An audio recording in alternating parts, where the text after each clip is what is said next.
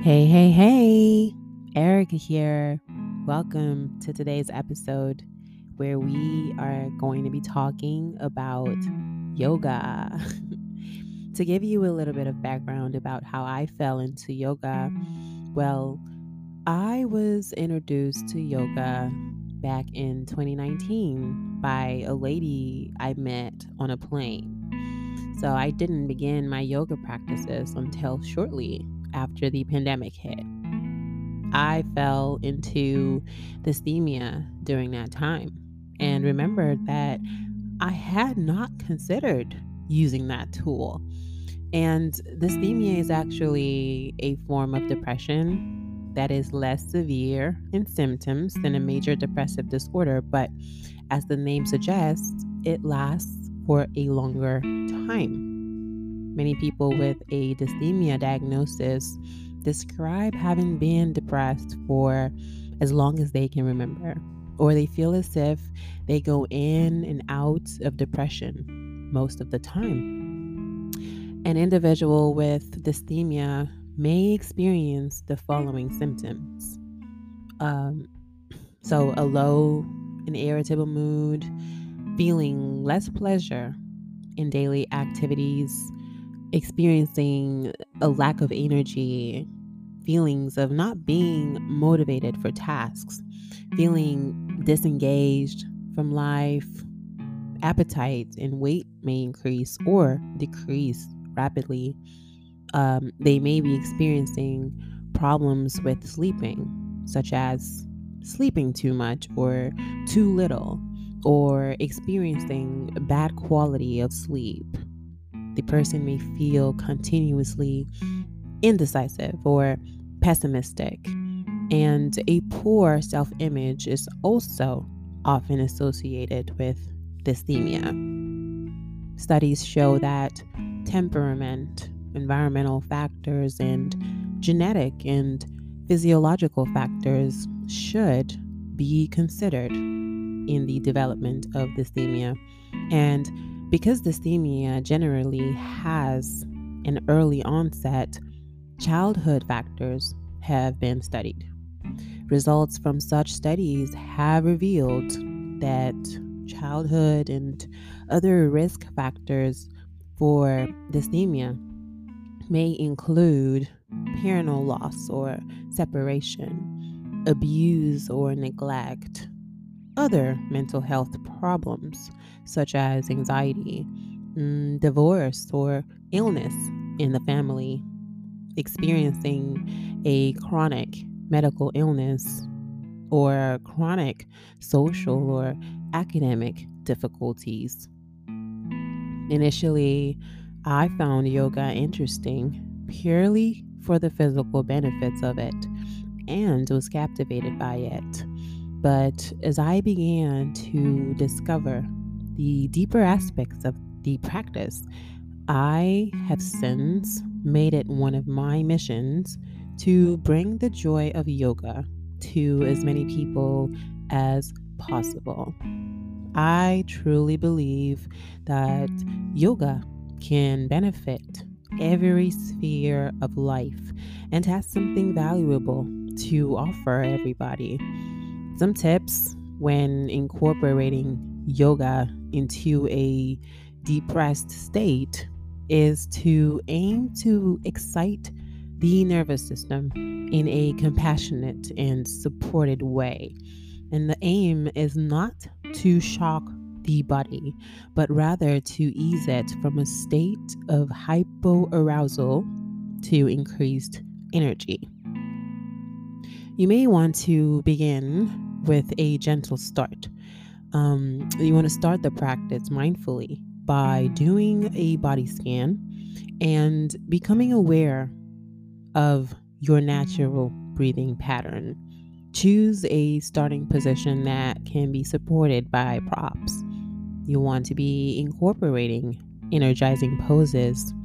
Energizing asana, as they are called, are often those that increase the heart rate.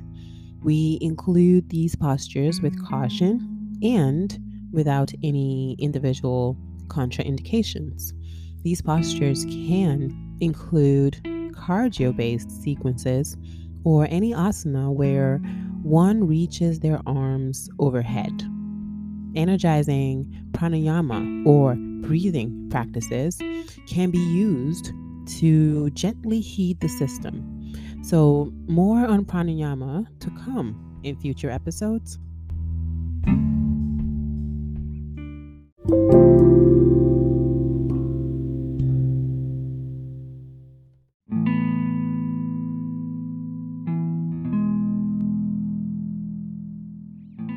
If you are ready, here are 5 simple yoga exercises to try right now. Number 1, the Kapalabhati practice. In the Kapalabhati practice, inhale naturally through your nose. Exhale forcefully through your nose while snapping your belly back. Number 2, the Ujjayi practice. In the Ujjayi practice, inhale naturally through your nose. Exhale through the nose while creating a gentle restriction in the back of your throat. It should sound like this.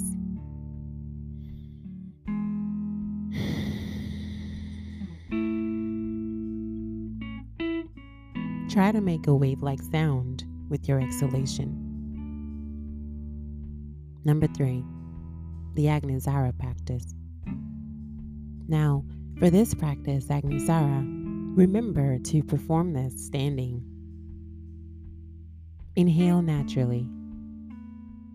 Exhale, tucking the tailbone, and squeeze your belly button up towards the ribs.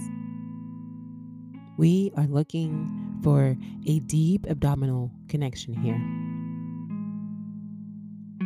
Number 4, the lion's breath. For this next practice, the lion's breath, inhale through your nose.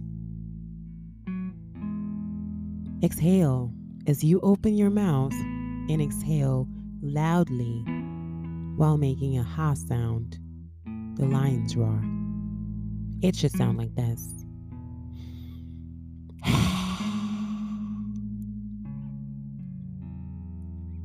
For this final practice, the child's pose, or balasana, we start in a seated or supported position. Draw your big toes together and widen your knees slightly. Place a pillow or bolster on your heels and bring your hips back to connect with your heels or the pillow. Drop your torso down between your thighs.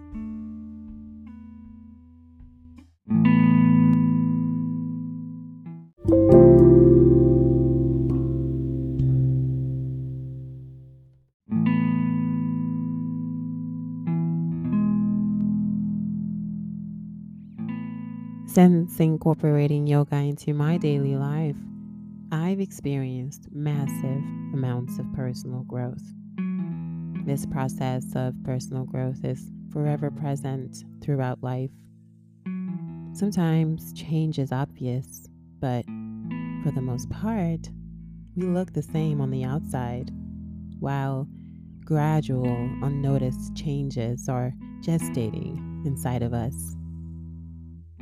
The journey of personal growth is not a simple one, and progression generally only happens when we step out of our comfort zones.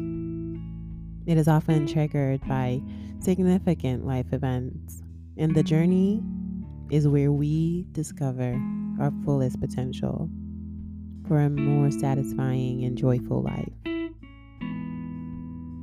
For anyone to truly grow, various variables need to be in place. A person must be grounded in self-awareness, have a network of healthy relationships, or be surrounded by good vibes, and have contact with or access to outer and inner wisdom. Usually, being under pressure or surrounded by negative influences or bad vibes is not conducive to growth. Personal growth tends to happen when we learn effective and sustainable strategies for addressing our vulnerabilities or what we view as weakness, our shadow selves. We can see our vulnerabilities rather as a way to become connected with others, to grow stronger and empowered. We are energy. Energy is never static. And so there is no such thing as remaining motionless in life. From this viewpoint, it almost seems like a no brainer that we commit to the process of growing in awareness and knowing who we are. It is only through this process that any sense of inner restlessness may begin to abate, and we become more peaceful in striving and achieving higher states of consciousness.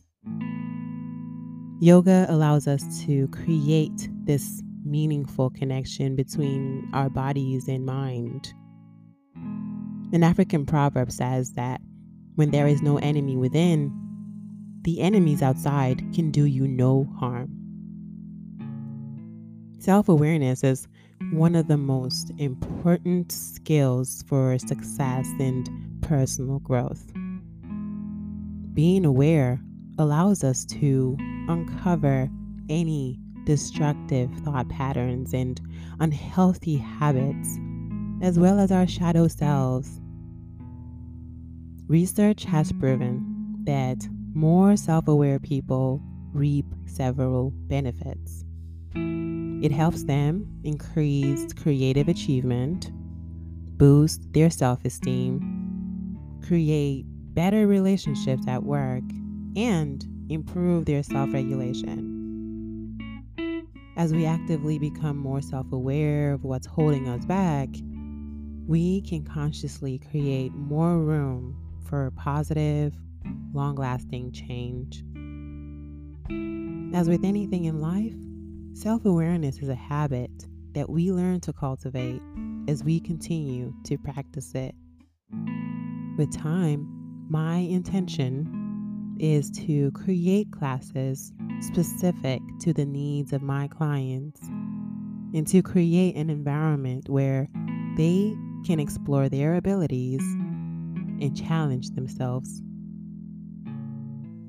It is proposed that there are maybe 3 levels of self-awareness that we move through. Level 1, what am I doing? At any given moment in life, we may recognize that we are struggling. Maybe it's a relationship, a feeling of being unproductive, feeling lonely or uncertain. Maybe it's a high period of stress or your emotional well-being that is low. So often we simply want to avoid these feelings of discomfort and pain. We tend to avoid pain through distraction. And there's nothing wrong with distraction or some sort of diversion to keep us sane. The key is that we consider what choices we are making in our distractions, and we need to know when we are checking out. If we become aware of this, we make sure we are in control of what distraction we choose, and we can in fact plan it and moderate it. We don't need to binge on the distraction. We also don't need to judge ourselves for the distractions that we do indulge in. The key is simply to be aware of them and why we use them. This is the first level of self-awareness, a simple understanding of where your mind goes and when. We need to be aware of the paths our minds take before we can begin to question why it takes those paths and whether those paths are helpful or destructive. Level 2, what am I feeling? The downside of becoming aware of distraction is that we may realize just how much emotion we've been avoiding for all that time. For many, this is one of the first and most major barriers to yoga and meditating. When you are practicing to train your mind to become less distracted and more focused on your immediate experience, you may find yourself overwhelmed by all of the feelings you've been bottling up forever. This second level of self-awareness is where you begin to move past what you are doing on a day-to-day basis and start to discover how you actually feel about what you are doing and what is going on in your life. We quite often find that we've been hiding these feelings from ourselves for years. It can be a level of some real discomfort. All those emotions we've spent time avoiding. Going back through these emotions and allowing them to take place is something that requires a lot of focus and a lot of effort. Emotions are powerful, so suddenly opening up to them can feel profound and life-changing. There may even be a period of wallowing in your feelings. The danger in this level is to think that by feeling and addressing our emotions, we have brought a greater spirituality or consciousness. Can you recall? Emotions are simply responses to thoughts, and we are not our thoughts. Similarly, opening this channel up can lead to a never-ending spiral of looking inside yourself and self-questioning. Peeling back the layers upon layers can even generate more anxiety, stress, and self-judgment. Part of developing a strong sense of emotional intelligence is being able to discern which emotions you experience are important to act on and which emotions should be acknowledged and felt and nothing more. Level 3, what are my blind spots? Who is my shadow self? The experience of seeing yourself in a new way, of experiencing an unexpected big emotion, may suggest that a portion of our thoughts, arguments, and actions are merely reflections of whatever we are feeling in that one moment. We may like to think of ourselves as independent thinkers who reason based on facts and evidence, but the truth is that we spend far too much time being led by our brains, justifying and explaining, rather than our hearts and inner wisdom. We know, though, that our brains and minds are flawed, and therefore much can go wrong or be hidden when we allow them to lead. The bottom line is, when we know our weaknesses, they stop being weaknesses. Otherwise, we become enslaved to our mind's faulty mechanisms. And it is important to keep raising your awareness about your blind spots and your patterns.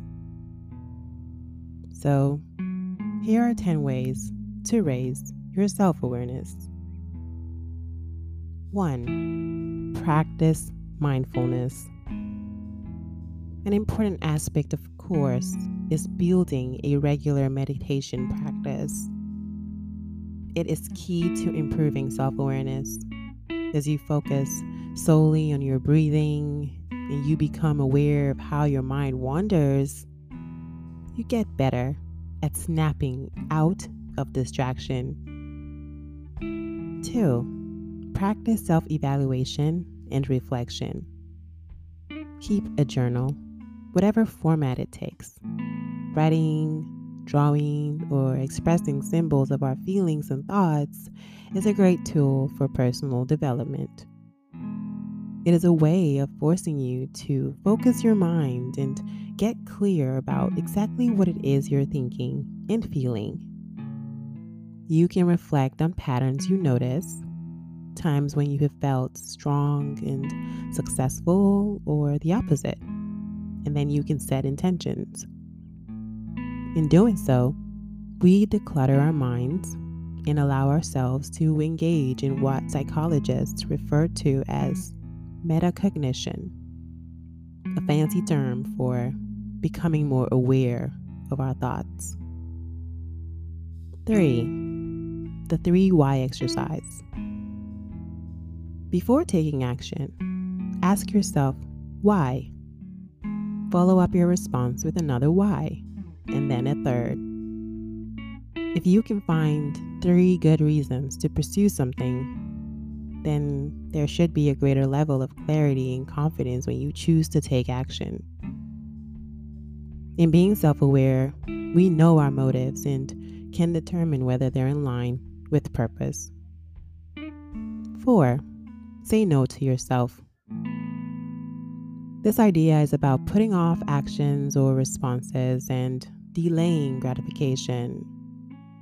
It is challenging and requires practice because there are plenty of daily temptations, and it is so easy to fall back on our chosen distractions. We have to consciously set our intention to say no. 5. Breathe before you act. An add-on to this last tip is to recognize where we tend to respond with knee-jerk reactions, which is easy to do when living on autopilot. Being self-aware means being able to assess situations objectively and rationally, and then acting with intentional thought. So, take a deep breath before you act, especially when you notice you are being triggered. 6. Know your strengths and weaknesses. Understanding yourself from both sides helps you build a stronger sense of self, an idea as to where you may need to look out for blind spots. Number 7, be accountable. It is also important to be accountable for your flaws. Nobody's perfect. Self-acceptance and maybe even improvement only happens once you recognize and acknowledge a flaw. Create a habit of acknowledging your mistakes rather than making excuses.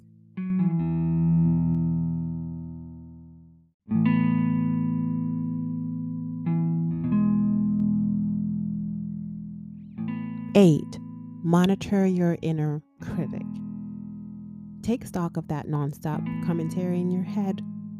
We know this can lead us into emotional down spirals. So reflect on your responses and the feedback loop you've been playing. Always strive to balance your inner critic with self-compassion. 9, play devil's advocate. Have a go at taking an opposing view to your own.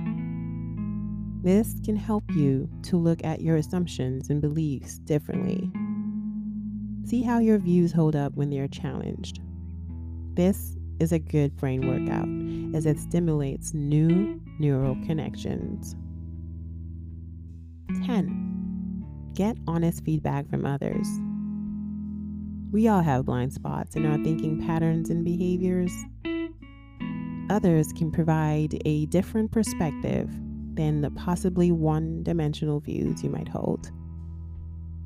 Be warned, though, that this can be painful, and so it's important to only ask people who you trust to tell you what you need to hear and not what you want to hear in a loving manner.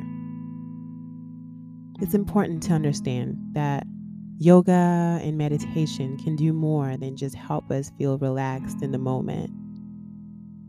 Yoga helps balance the autonomic nervous system, which makes your brain work better.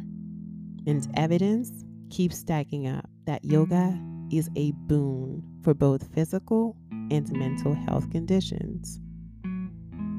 A small study from Boston University found that taking yoga classes twice a week may help ease depression, thanks in part to deep breathing. That yoga seems to be effective is good news for people struggling with depression.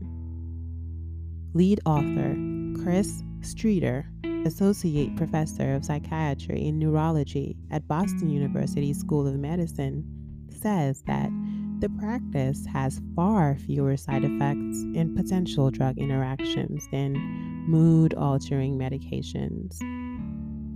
The most common complaint reported in the study was a small one, that is, temporary muscle soreness, and one participant experienced distressing thoughts while practicing breathing exercises at home. Some people who haven't responded well to traditional treatments might do well with yoga because, unlike antidepressant drugs, yoga and deep breathing target the autonomic nervous system, Streeter says. If your autonomic nervous system is balanced out, then the rest of the brain works better. Research shows that 40% of people on antidepressants do not recover fully from depression, which puts them at risk for a relapse. Instead of adding another drug, I would argue that yoga is another thing that you can add to the treatment regimen that might help. Yoga helps with anxiety as well. Generalized anxiety disorder is characterized by persistent and excessive worry about several different things, mostly pertaining to one's life. Individuals who suffer from anxiety find it very difficult to control their worry, and they may anticipate disaster and be overly concerned about money, health, family, work, or other issues. They may worry much more than seems to be warranted about actual events, or may expect the worst, even when there is no apparent reason for concern. Anxiety affects approximately 6.8 million adults, or 3.1% of the American population every year, with females being more likely to be affected. Although the exact causes of anxiety are unclear, there is evidence that biological factors, family background, and life experiences, in particular stressful ones, may play a role. All anxiety disorders are related to difficulty with tolerating uncertainty, and therefore, many people with anxiety try to plan or control situations to a greater extent than the rest of the population. People who suffer from anxiety may present with the following symptoms daily: feeling nervous, irritable, or on edge, having a sense of impending danger, panic, or doom, having an increased heart rate, breathing rapidly, sweating and or trembling, feeling weak or tired, having difficulty with concentrating, having trouble sleeping, experiencing gastrointestinal symptoms. Now, even though anxiety disorders are treatable and several types of therapy may help the individual to think differently about their anxieties and avoidance behaviors, cognitive behavior therapy, CBT, mindfulness-based approaches, and acceptance and commitment therapy have all been proven to be successful in treating generalized anxiety disorders. Oftentimes, because of the personal and physiological suffering of the individual over the long term, medication is prescribed together with psychotherapy. Relaxation techniques, meditation, yoga, exercise, and other alternative treatments may also become part of a treatment plan to incorporate into the individual's lifestyle. Yin yoga, is the perfect tool to calm the nervous system and still the mind. Two things that are integral in assisting with the symptoms of anxiety. In this type of yoga flow, we aim to remove the body from its state of hyperarousal. Some tips for this type of yoga is to not push through discomfort.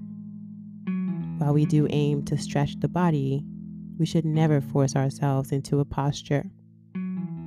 This is the same for active or passive asana. Avoid heated or high energy practices. As always, these are general guidelines and not set in stone. However, many people with anxiety find that high intensity classes increase the heart and breathing rates to uncomfortable levels. Breathe consistently. One of the first signs of pushing ourselves too hard is labored or difficult breathing and holding our breath. For this reason, avoid breath retention practices unless you have experience with them and are comfortable.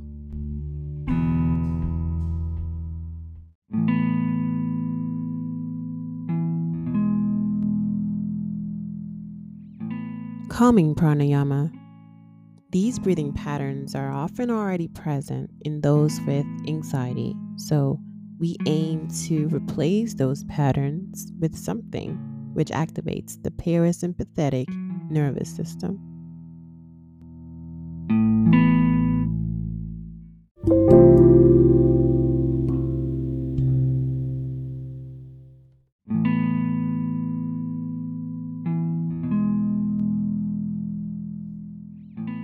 Here are 5 simple yoga exercises to try right now. Number 1, the Nadi Shodhana. In this practice, the Nadi Shodhana, you want to place the middle and pointer fingers of your right hand on the middle of your forehead. Your right thumb and ring finger will be closing off the right and left nostrils respectively. Close your right nostril with your thumb. Inhale through your left nostril. Close your left nostril with your ring finger. Exhale through your right nostril. Inhale through your right nostril. Exhale through your left nostril. In this next practice, the Satali, curl your tongue, bringing the sides together. Stick your tongue out slightly. Breathe in naturally through your tongue. Close your mouth and breathe out through your nose. In this next one, the Baramari, place your hands on your face with one thumb over each ear, the index fingers lightly touching the inner corners of your eyes, the middle fingers on the sides of the nose, the ring fingers above the lips, and the pinkies just below. The connections between your fingers and face should be very light, especially in the corners of your eyes. Inhale naturally.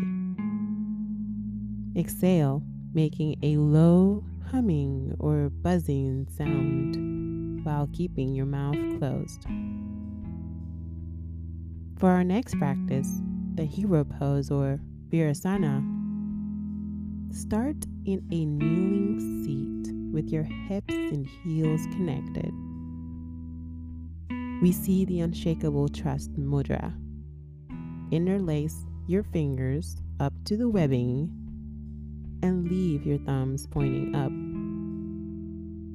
Let your hands settle in your lap and close your eyes. This mudra represents trust in yourself.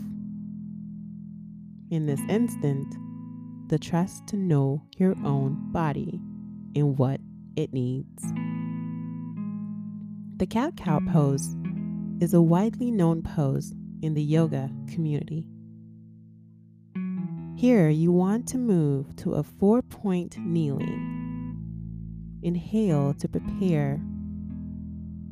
Exhale, round your spine and gently tuck your tailbone. Cat pose. Inhale to move through your neutral 4-point kneeling and begin to arch the back while looking forward. Think of threading your collarbones through and finding breath across your chest. Cow pose.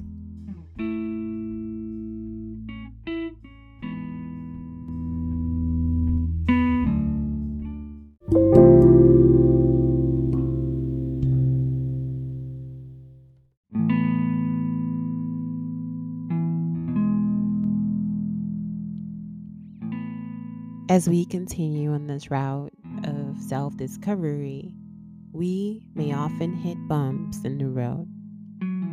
Those moments where we do something seemingly out of character, or perhaps we discover a part of ourselves we don't like to admit to, and we would rather not see about ourselves. According to psychoanalyst Dr. Ken Isold, it is all too easy to discard information that will cause acute emotional discomfort. So when this happens, we may choose to try and protect ourselves or to deny it, whether we are aware of it or not. Whatever the self is, it doesn't like to be threatened. Here are some challenges for you to embark on as we near the end of this episode. Choose 3 or 4 ways to increase self-awareness and then try them out. Make some notes in your journal. Take time to analyze and assimilate all of the information you've heard today regarding the influence of yoga on anxiety and depression. If you made it to the end of this episode, congratulations. I hope you enjoyed the insight into a topic that you may not have expected would be so intertwined with yoga. In future episodes, we will be covering more on mindfulness, yoga, and alternative practices, where we explore spiritual and religious teachings to broaden our minds. I hope to see you all there. Until later.